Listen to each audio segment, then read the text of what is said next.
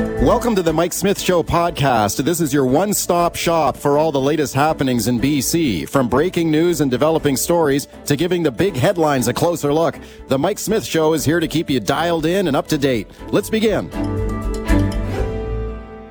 It requires courts to consider an accused person's history of convictions for violence, as well as community safety and security concerns when making a bail decision. Crucially, these proposed reforms signal that repeat violent offenders who pose a risk to community safety should not be released while awaiting trial. All right, good morning to you. This is Mike Smith, and that was the voice of the federal justice minister, David Lametti, as he unveiled long-awaited changes to Canada's bail system. Will this work? This has been demanded by mayors, premiers, opposition politicians after we've seen a surge of violent crimes being committed by violent repeat offenders. Will this change to the bail system stop that carnage? Let's discuss it now with the leader of the opposition, Pierre Poilievre, leader of the Federal Conservative Party. And I'm very pleased to welcome him back to this show. Pierre Poilievre, thank you for coming on this morning. Thank you for having me. Okay, I appreciate it a lot. Let's talk about the bill that was unveiled by the government yesterday to toughen bail restrictions. Will this work? It will not undo the damage Trudeau did when he brought in catch and release. Remember, it was Justin Trudeau that gave us the catch and release system, where he allows repeat violent offenders to be released the same day they are arrested, even when they're charged with very serious violent offenses. So we were asking for Trudeau to reverse his own catch and release policy that has unleashed the crime, chaos, drugs and disorder that has taken over our streets. They have not fully reversed Trudeau's catch and release. They go a small step back towards the previous common sense system, but not all the way. We want to fully repeal catch and release. And my common sense plan is to bring jail, not bail, for repeat violent offenders. It should be automatic and universal. If someone is a repeat violent offender, they should be required to do their entire period up to the trial behind bars, not released into the community. This bill does not do that. It creates a reverse onus that allows the offender to prove that they should be released. In other words, there's no guarantee that a repeat violent offender would stay behind bars. They could make the argument, as the killer of Constable Greg Porchella did, that they should be released. That is the situation that Justin Trudeau is keeping in place. So while he's taken a small step to reverse the damage he's caused, we want him to go all the way. Under the system that we have now in Canada, you are innocent until proven guilty. So we're talking about people who are charged with the crime. This is something that David Lametti continually stressed yesterday, that we have a Charter of Rights and Freedoms in our country. You are innocent until proven guilty. So how can you keep people locked up in jail if they're just accused of a crime? How does that square with our charter? I only think that it should happen when we're dealing with repeat violent offenders. So the problem is, under Justin Trudeau's catch and release system, which he brought into place in Bill C-75, a person can have 60 or 70 prior convictions for a violent offense, get newly arrested, and then be released the same day. That's why in Vancouver, the same 40 people had to be arrested 6,000 times. 6,000 arrests for 40 offenders. That's 150 arrests per offender per year under Justin Trudeau's catch and release policy. What we're proposing is that if someone has a long track record of violent convictions and they're newly arrested, they should stay in jail until their trial is done, and if convicted, till their sentence is complete. That's my common sense plan. You mentioned police officer Greg Porchella, who was killed in December, and the man who was charged in that particular case, as you said, was out on bail. He's got a long violent criminal record. Are you saying that with these reforms that were introduced by the government yesterday, that guy, Randall McKenzie, he still would be released? Yes. he was released under Justin Trudeau's catch and release system, and he would be released under the proposed legislation that Justin Trudeau's government put forward yesterday. I'll tell you why. What Trudeau's proposing is that there be a reverse onus on the criminal to prove that or the accused to prove that they're not a danger and should be released. Well, Mr. McKenzie, because of his prior convictions, already faced a reverse onus. So this new change would not have required he cross any higher bar, and it would not guarantee that he stay behind bars. He would have the same test before a judge to get released under Trudeau's new proposal as he had under the previous Trudeau catch and release system. In other words, he would be released and would have been able to kill Constable Purcell even under the changes that the Trudeau government is now accepting. In that particular case, this man, despite his long record of violent crime, was still released by a judge who said that the judge said he was obligated to give consideration to his Indigenous background. And this is something that the Justice Minister stressed yesterday, that this is still a concern for Indigenous people, Black people who are overrepresented in the jails. So let me play a very short clip here for you from the justice system, from the Justice Minister on this point, and then get your thoughts. So this is Justice Minister David Lametti. At the same time, we want to make sure that these law reforms do not make things worse for Indigenous people, Black people, and other vulnerable groups who we know are overrepresented in the criminal justice system. What about, Mr. Poilievre, what is your position on that point for people who are receiving consideration for their Indigenous background, if they're Black Indigenous, and they're getting considerations from the judge? Should that continue? Well, what should continue is some consideration for the victims. The Trudeau's Justice Minister says he doesn't want to make things worse for Black and Indigenous people. He has made it worse for Black and Indigenous people by subjecting them to more violent crime. I'll give you an example. Sanderson, the killer who went on a stabbing spree in Saskatchewan, I think he killed 11 First Nations people. He was out on parole. The guy has something like 60 prior convictions for violent offenses. So when Trudeau says catch and release helps Indigenous and Black people, frankly, it's a racist comment on his part. What he should be doing, what we all should do, is common sense. That is to say, protect the victims of crime, including Black and Indigenous victims, who suffer the most when violent repeat offenders are released early into the communities to reoffend and terrorize their neighbors. So I will bring in a common sense plan that requires repeat violent offenders stay in prison till their trial and their sentences are complete. Speaking to federal Conservative leader Pierre Poilievre, let me ask you about another big story this week that is of keen interest to our listeners here, and that is the issue around safe supply of drugs. We've got record numbers of overdose deaths here in British Columbia. People are dying from fentanyl and other dangerous street drugs. The idea of a safe supply, so you give them a lab-tested dose of an alternative drug so they don't die from these toxic street drugs.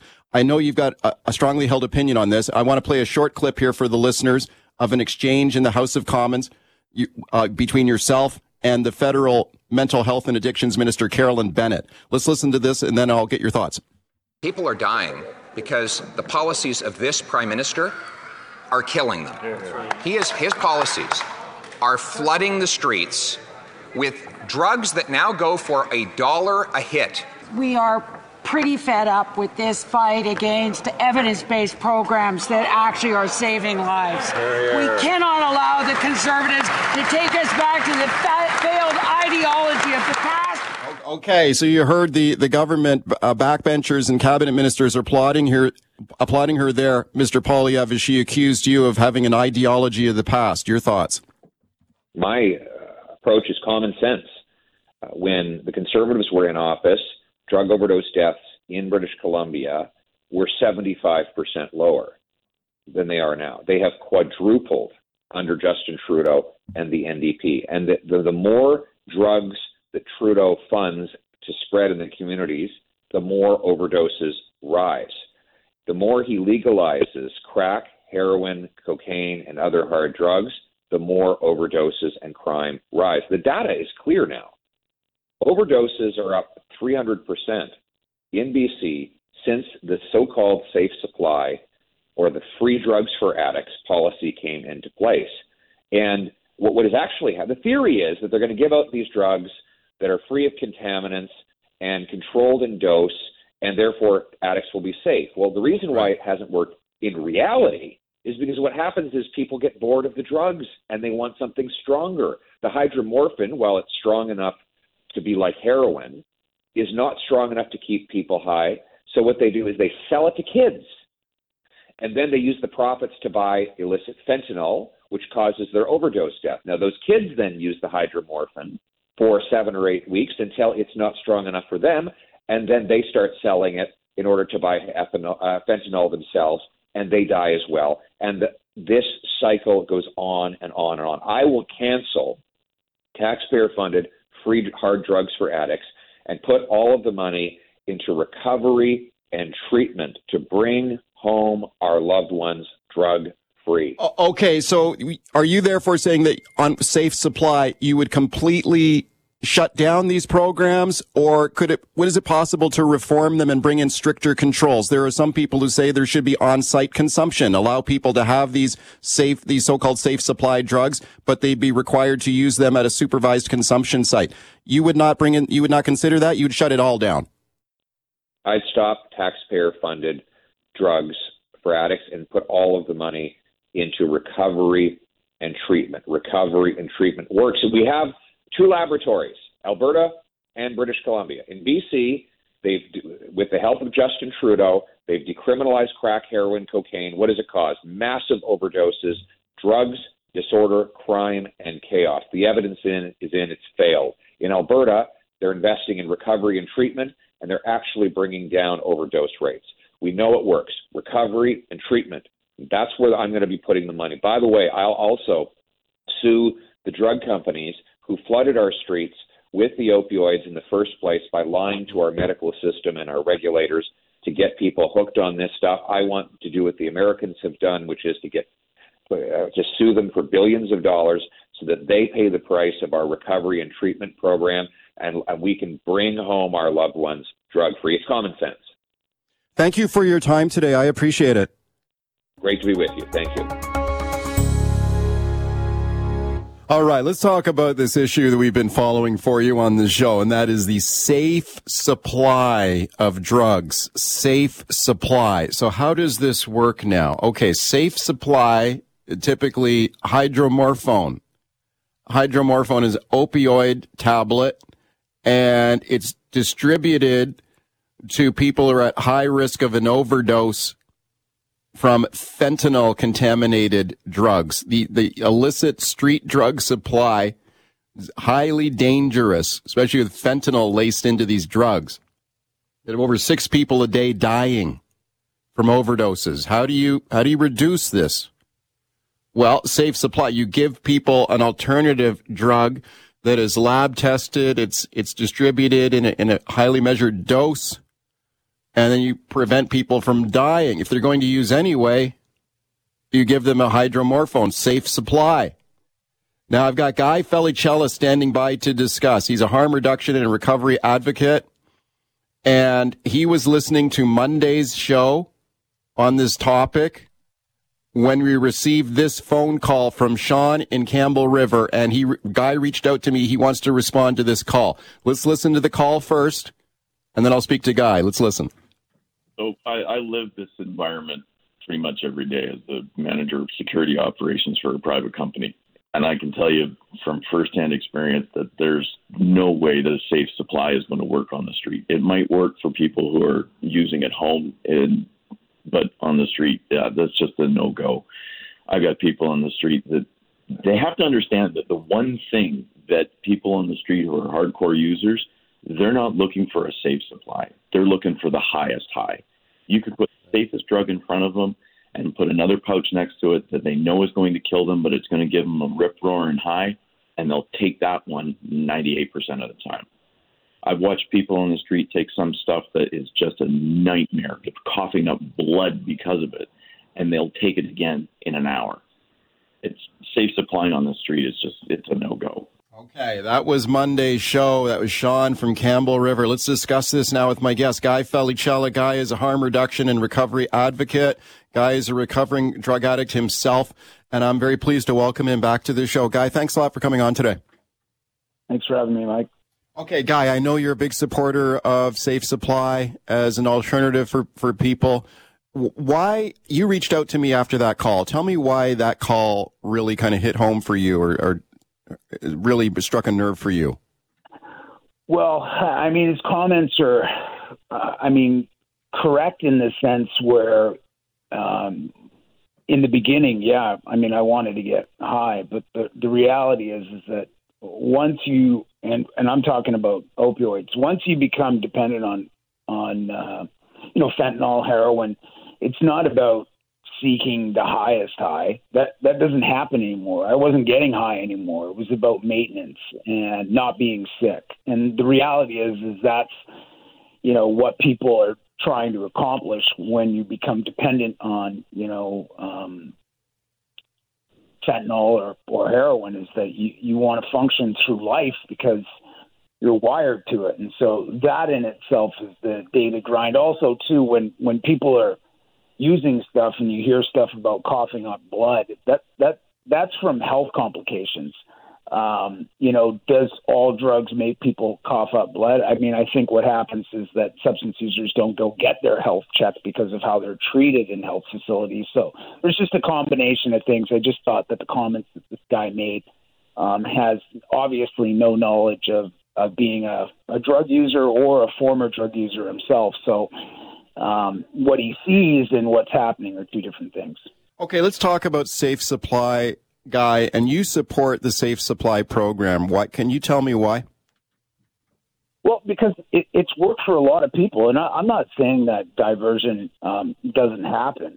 I've gotten many people who are overdosing calling me, families calling me, like, their sons have gone to treatment or their daughters have gone to treatment, and it's like they're continuing to use on the street, and they're worried and concerned, and so for a lot of people, it does work. And for the ones that it doesn't, doctor-patient relationships is always monitoring, the program. In a sense, if it's not working, then they can provide other substances such as, the fentanyl patch or another medication so that it doesn't get diverted into the street. And then what I also thought, too, listen, diversion's been happening in the world, in our society for decades. It just seems to be targeted on a specific safer supply program when, Tylenol 3s, Valium, oxycodone, Percocets, Viagra are all pills on that corner in the downtown east side that people can access every day. And those drugs aren't on any safer supply program. And also, if you're going to buy substances in the downtown east side, it's like shooting fish in a barrel with a shotgun. You're going to get drugs. And if the reporter would have walked around the corner, he could have bought 100 hits of fentanyl in like 10 minutes. And so, going into the downtown east side and then portraying it the way it was portrayed, I just thought it was inaccurate, because I'll tell you this, why didn't the reporter go to Richmond or White Rock, where there are people being prescribed safer supply, and try to find it there? He'd still be looking. So let's talk, when you talk about diversion, just so the listeners know what we're talking about here, this idea of diversion is, let's say someone is prescribed a safe supply of drugs, hydromorphone. The diversion is the suspicion or the belief or the fear is that the user doesn't want to use those drugs, just wants to get them to sell them to someone else, and then use the money to buy the harder, more dangerous drugs like fentanyl. And then you get even more people addicted, especially if you got kids using hydromorphone, these so-called safe drugs. So you're saying that does happen, but maybe it's being exaggerated. It's not as big a problem as maybe it's being portrayed. Is that what you think, or? Yeah, well, I mean, yeah. In a lot of areas, there are people taking those medications, depending on where you are, what location you are. Safer supply is working for a lot of people. Look, the downtown east side has this tremendous amount of challenges as well. And so for some people, they do divert drugs. That's just the reality. But what needs to happen with that is that there are people with that client doctor-patient relationship where things get monitored and changed and drugs get changed. And I know lots of doctors that have stopped prescribing people Dilaudid because it wasn't working for them. And now they're prescribing them fentanyl patches. The same thing is going in, Mike, for a heart condition or diabetes. They start you off on a medication, and if it doesn't work, they adjust it. It's the same thing with vapor supply. I think people are just jumping to, this hysteria and fear-mongering that these drugs are being diverted all across the country, when reality is I can't believe that we're actually focused on this when fentanyl is in all our communities, killing 6 people each day. And so, you have to remember what the cause is or what's killing people and what's not. And as far as I know, from the coroner's service, there's not been any deaths to date from prescription opioids. Okay. I think that's a strong point. But let me play a clip here for you, Guy, from Pierre Poilievre, who was on the show here earlier. Now, he has raised this in the House of Commons. He had like a barnbuster debate on this with Carolyn Bennett the other day, the federal addictions minister, on safe supply. And Poilievre told me this morning that because these drugs are being, in some cases, diverted, as we've discussed, he says he would cancel the whole thing. So he would cancel safe supply, use the money to fund recovery and treatment programs instead. Here's what he told me a short time ago, then I'll get your thoughts. This is Pierre Poilievre earlier today on the show. I will cancel taxpayer-funded free hard drugs for addicts and put all of the money into recovery and treatment to bring home our loved ones drug-free. Guy Felicello, what do you think of that? Well, I mean, canceling a program that works for a lot of people would then send people back to the drug market, which would kill people. Putting it all into treatment, I don't know who's advising Mr. Poilievre, but I agree there needs to be treatment or more options to treatment in our country. However, going to treatment doesn't guarantee that, people are going to remain sober either. Like, you have to think about it. Like, I went through treatment over a dozen times, and the majority of people who do go through treatment, it takes many attempts. And so then when you use again, you go back to the market that's available and you overdose and die. And so the division between recovery and harm reduction is political. And this needs to change because politics don't save lives. It's about political opportunism and power. And you need both. And you need to protect people. And you need a harm reduction safety net that falls under people who are leaving recovery and treatment options. Would you therefore say, Guy, if Poilievre became prime minister, if he won the next election and followed through on this and canceled these safe supply programs, that more people would die as a result? Like, if they don't have access to the safe supply, hydromorphone, they would seek out the more dangerous street drugs and more people would die? Most definitely. Okay. Guy, thank you for coming on today. I appreciate it. Thanks, Mike. All right, let's keep talking about the safe supply issue. Now, this one really blew up in the House of Commons the other day. Pierre Poilievre, the Conservative leader, he was my first guest on the show today. He says he would cancel these safe supply programs that supply lab-tested drugs to people so they don't die from fentanyl overdoses. He says that he would cancel that. Listen to this exchange here between Poilievre and the federal mental health and addictions minister, Carolyn Bennett. People are dying because the policies of this prime minister are killing them. His policies are flooding the streets with drugs that now go for $1 a hit. We are pretty fed up with this fight against evidence-based programs that actually are saving lives. We cannot allow the Conservatives to take us back to the failed ideology of the past. Discuss now with my guest, Julian Summers, addictions researcher, Simon Fraser University. Julian, thanks for coming on again. Great to be with you, Mike. Okay, this issue really heating up now. What are your thoughts on it? Safe supply. I know you heard my conversation there with Guy Felicello, who says, look, this is saving people's lives. What do you think? Most of the people who are dying, the majority, 2/3, earned no legal income in the year of their death. The poisoning crisis is a mental illness crisis. When research has been done into the diagnosed mental disorders of the people who are dying, as was done in a provincial Alberta study, 87% had been diagnosed with mental illnesses separate from their addictions. They're people living rough. They're the people that we see on our streets increasingly.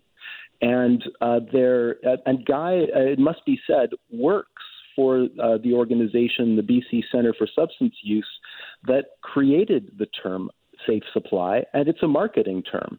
They agree with the results of our review. By the way, we use the term public supply of addictive drugs. It's more neutral. It doesn't apply the label of safety or, of course, effectiveness.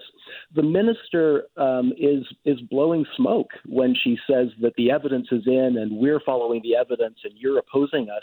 There is no evidence to support this, and the proponents of this, the BCCSU themselves, agree with this point. They wrote a public letter last year lambasting our review on the topic, and mainly because they don't want key questions asked, like how much is it going to cost? What are the eligibility criteria? How would you screen out people who are struggling with schizophrenia and other conditions for which giving them opioids or combinations of drugs would really be a terrible idea? They don't want any of that to be discussed.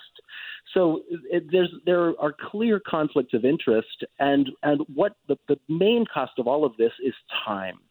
People are hanging on to power, whether it's the Liberals in government or the BCCSU locally.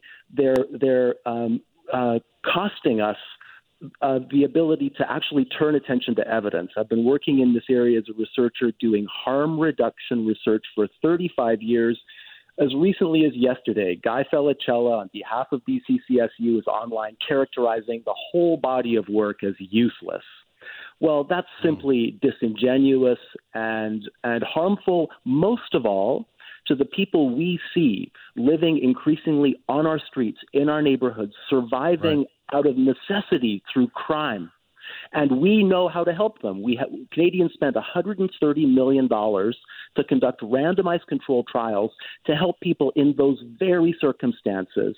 And the results are in and are consistent and show marked improvements in people's well-being, marked reductions in crime. And yep, go ahead. Let me, in the interest of time, Julian, because we just sadly have just 1 minute left. When you said that you do not like this term safe supply, you have another more neutral term. Is that because you believe these drugs, these hydromorphone, they're not safe, that safe supply is actually not safe? We just have 1 minute. Yes, they're clearly not safe. Remember the OxyContin crisis. The proponents saying prescribed drugs can't hurt people. Come on. We see people succumbing to fatal reactions and non-fatal crises to prescribed drugs all the time. All we're doing is flooding the drug supply while we're neglecting areas of people's lives that we know how to help. And in the meantime, we're turning a blind eye to it. It's atrocious. Julian, thank you for your time today. I appreciate it. Great to be with you, Mike.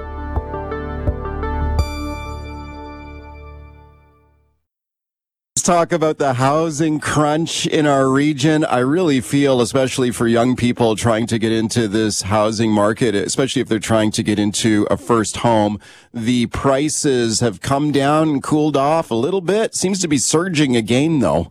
And it's so expensive, even for a condo. And for a lot of people who are priced out of this market, what can we do about it? There's a lot of talk about we got to increase supply. Let's get more stuff built that people can actually afford. Look at what the provincial government is doing. You got Premier David Eby talking about density. You'd be allowed to build four homes on one single family lot. Okay. Let's discuss this now with the mayor of one of the fastest growing municipalities in the region, Eric Woodward, the mayor of the township of Langley. Very pleased to welcome him back. Eric, thanks a lot for coming on today. Yeah, thanks for having me. Yeah, you bet. Thank you. Let's talk about the population there in Langley Township. I mean, you guys are a fast growing region, right? Yeah, we're one of the fastest growing by percentage. We're the fastest growing municipality in Metro Vancouver. Yeah. What kind of pressure is that putting on housing there in your community? Well, it's putting a lot of pressure on us from an infrastructure point of view. The previous mayor over the past 10 years was, quite aggressive and opened up a lot of different areas to development in Willoughby. And so that's led to our growth rates, that's also led to significant challenges from road infrastructure and sports facilities for all the young families and young kids in our community, and a number of other challenges that, of course, we struggle to pay for to keep up with that growth.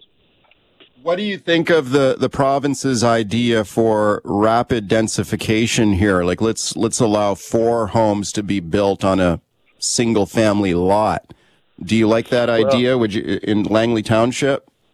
Well, in Langley Township, I think there's a challenge with that. I mean, of course, that'll be really important to get the details on what that's going to look like and maybe what lot sizes they're considering and talking about. I mean, our initial reaction was that maybe is more applicable elsewhere in some of these predominantly single-family areas. They maybe should look at some increased missing middle housing and so on. In our scenario, in like a Walnut Grove or Brookswood or some of our single-family neighborhoods that are long established, we would sort of look to have that exemption for that, at least for now, because we're building so much housing in the Willoughby area and soon with the Fernridge areas potentially coming online. But I would ask that we, would not be looking to face the same infrastructure challenges in some of these established neighborhoods that we're facing in some of our growing neighborhoods.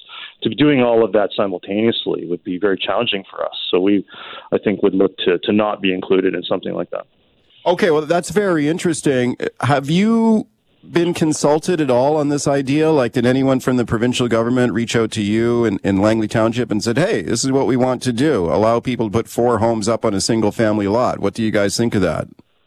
Yeah, well, I mean, just a little more context. We've got like an established area like Walnut Grove, which was developed in the 80s and 90s. It's a cul-de-sac neighborhood, lots of walking trails and relatively low density with schools and a high school. It's pretty much finished and built out. We wouldn't be looking to say all of a sudden we're going to be mandated that 4 dwelling units per single family lot there isn't appropriate. Is the water infrastructure sufficient? Is the sewer infrastructure sufficient? Do we want school pressures in Walnut Grove that we're facing in Willoughby and in Surrey? I think the answer for us would be no, we don't. And so that's where the consultation piece would reveal that maybe if they really want to target this to areas that aren't approving housing, maybe to the degree that the provincial government would like to see, Township of Langley is certainly not in that category. I mean, we're approving and proceeding to build as much housing as we can in the Willoughby area to finish the neighborhood construction. We have a half-built area. We want to finish it to improve quality of life for our residents there. And we wouldn't be one of those municipalities that the province has to worry about not approving housing. Very interesting. Speaking to Langley Township Mayor Eric Woodward, this seems to be a trend here of mayors who are expressing some concerns about the direction here. If the provincial government is going to bring some sort of regulatory hammer down here on local government, force you guys to build more housing and densify. Let's listen to your colleague here, the mayor of Richmond, Malcolm Brodie, raising some similar concerns here. Let's listen, then I'll get your thoughts. What may work in one location, it may well not work in another location. What about the other services that are involved? Police, fires, schools, the hospitals. We're going to have cars. Where are they going to park? Okay, where are they going to park? I've heard this a lot. If you densify to this degree, 4 homes on one lot, do you create traffic problems? Do you create Carmageddon if people can't find a place to park? Mayor Woodward, your thoughts? Well, I certainly respect Mayor Brodie's experience. I mean, having been the mayor as long as he has, I think there's some cautionary tales that need to be explored before, and as you phrased it, the hammer comes down. In our case, I would raise the concern, of course, of parking in some of these residential areas that were designed to be lower density, in a previous era of development. I would focus more on the lack of transit that we're facing in the Township of Langley, for example. I've got huge areas which have almost no transit service and no prospect of any. We have relatively low transit service into some of these areas like Walnut Grove or Brookswood and especially in Aldergrove or Salmon River, some of our neighborhoods. If we're going to start densifying those without any sort of access to transit, well, then yes, your only option is to have a car. And where are those cars going to go? This is a very common concern that our residents have. Yeah, I've heard the other side of it. I hear frequently is that we are in a housing crisis, so we can't let this sort of NIMBYism rule the day. We've got to build more housing. We have to densify. Let's not get paralyzed by worrying about parking or other things, other traffic. We got to build stuff. So let's get these houses built. Let's densify. And it won't be as bad as people think. Now, let me play a clip here for you from housing activist Ian Cromwell in an earlier show, who says, look, a lot of people worry about this needlessly. It's actually going to be great. You pack in more people, it'll be good. People will like it. Here's what he has to say, and I'll get your thoughts. I'm sure there are going to be some people who will only see the downsides to a denser and healthier city, but I think there are a lot of people who are going to welcome having more people when they walk down the street. I mean, more people, it will be good. More people in the neighborhood. Yeah. Your thoughts? Well, I think from the township's point of view, that would depend which part of the township. I don't know this person, but that sounds like a very Vancouver-centric way of looking at things. I mean, in some of our areas, we're doing very significant compact development on 200 Street, for example, where we know the TransLink is going to be bringing bus rapid transit at some point. In the Willowbrook area, where SkyTrain is coming, theoretically around 2028, that kind of comment makes sense in some of those areas. But some of our other areas, if they were to just like Fort Langley, for example, not very walkable, presumably very large lot sizes. I mean, do we really want to see densification in those areas, or are we looking in the township, when we're already building such a significant amount of housing for what we have on 200 Street next to transit, I think we would be looking for an exemption on some of these top-down approaches, because we are not one of the people not building housing. And we're also not putting it in the wrong place, so to speak. We're putting it in the right place, where we're projecting to have rapid transit. Okay, you mentioned earlier that you would like to get some consultation, some details from the province, precisely how this is going to work. You've expressed some concerns about the lack of infrastructure, transit services, if we're going to start densifying like this. Let me play a clip here for you from the Premier on this point, because he has heard these concerns, and here's what he has to say, and then I'll get your thoughts. So here's David Eby. Let's listen. The second bill sets out a framework for how the province is going to work with cities to respond to this massive spike in our population. This framework sets out a mutually agreed target to hit in terms of the kind of housing that municipalities already know they need because of housing needs studies that we've supported them to do. Okay, so he has said, we're going to work with municipalities. Don't worry, we'll consult with them and we'll work this out together. Are you seeing any evidence of that? I mean, there is some consultation occurring through Metro Vancouver, which we're a part of, that determines some of those housing projections and who's doing what. I mean, there's some consultation occurring at the staff level that maybe doesn't involve the leadership too much. I think, there hasn't been enough consultation, in my opinion, to just sort of, for some municipalities can be so much different than others. Like to say that you're going to have the same plan and framework for, say, the North Shore, maybe where they're not growing, their population went down, versus the township of Langley. I would prefer that, there's some discussion about different frameworks for different kinds of municipalities. And I think, coming down into our layer in terms of land use planning, infrastructure issues, and how we're going to grow these housing areas, is a little concerning. I, of course, would wait for the details, and would be very concerned that, again, some of my established single-family neighborhoods, where township as a whole is growing significantly, are going to be seen the same as a North Shore, which maybe isn't. Right. So just lastly, then, on that point, like you've made the case here to be exempted from this density plan to allow 4 homes on one lot because you're building so many homes elsewhere. How many homes are you building in Langley Township right now?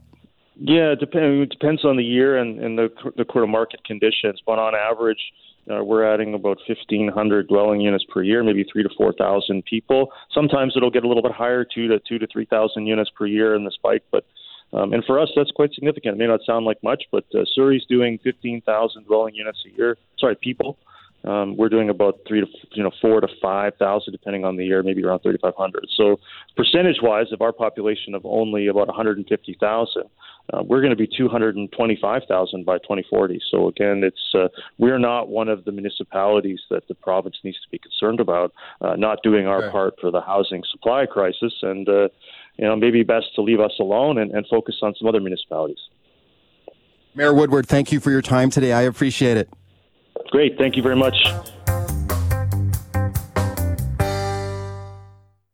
All right, let's talk about crowded schools in the city of Surrey, one of our fastest growing cities in the province. And yeah, a lot of schools bursting at the seams, a lot of schools turning to portables as a solution, even looking at some double-decker portables as well. Let's discuss now with my guest, Gary Timoshuk, Vice Chair of the Surrey Board of Education. Gary, thanks a lot for coming on today. Oh, it's my pleasure, Mike. Yeah, you bet. Thank you. Let's talk about the situation in Surrey schools right now. Or how crowded are we, and how many portables do you have right now? Throughout our district, we're using 361 portables this year, and based on projections, that's certainly going to go up and could be pushing close to 400 for next September. Wow. Okay. What is driving that? Is it population growth in Surrey? Is that what's driving it? A lot of families like moving to the city of Surrey. It's affordable, a great place for families to be living and working, playing, and being educated. So that's why people are moving here. And, of course, as the kids come, we need more school spaces. Now, what do you think about using portables? Is that kind of sort of a last resort? I remember when I was a kid, I did at least a year, I remember, in a portable. And it wasn't too bad. I remember it was a little bit cold in the winter. That was a long time ago. Maybe they're better insulated now. Well, a portable is a short-term solution. It's not meant to be lasting by any means. It's functional. It provides some space for teachers to teach and students to learn. However, for the long term, it's not a good idea. One of the things that it does is just, first of all, when you bring them onto the school property, it's taking land that might otherwise be used for playground space. And then, of course, the kids themselves, you've already touched on it. Sometimes the temperature can't always be regulated to the same degree. But more importantly, students in portables don't have the same access or immediate access to things like restrooms, a library, common space, cafeteria, gymnasium, etc. Yeah, so would you therefore say that a regular classroom is obviously preferred, right? Like as a learning environment? Absolutely, and it's much better for classrooms to have collaboration time within a school, so you can be much closer to and go back and forth between a couple or three classrooms, for example. Yeah, the Surrey City Council taking a look at this now and have actually talked about they describe it as a crisis situation, a crisis in the city's schools. Would you agree with that description? Well, I think where they're coming from, and it's so true, is that we have a large number of portables, and it's been going up. If you look at the numbers over the last several years, the number of portables we're using keeps increasing. And without any new schools coming our way or additions to existing schools, that number is just going to keep growing. Who knows, over the next few years, we're projecting it could go as high as 500 or more if we don't get more schools or additions to existing schools. Wow. Okay. Boy, that's a lot of portables. So what would you like to see done here? What you're asking for the province to, what would you like them to do? Well, every year we're required to, as every school board is, to submit our capital plan to the BC Ministry of Education and Childcare. And we did that just last Wednesday. So for us, projecting over the next 5 years, to answer your question about what do we need more schools, of course, but it's to the tune of $3.1 billion. And so several new schools, additions to 22 existing schools. It's a lot of work that we need to do in order to eliminate those portables or at least reduce them. 3.1 billion? Holy smokes.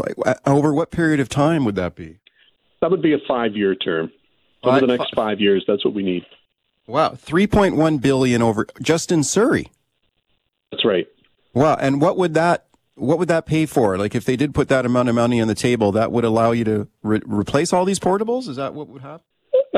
Well, that's what we would certainly be hoping to do. What it would give us is 10 new schools as well as additions to existing schools. And some of those additions can be upwards of 500 for 500 additional students onto an existing school. Wow. Okay. Let's have a listen to the education minister here because she was asked about this the other day.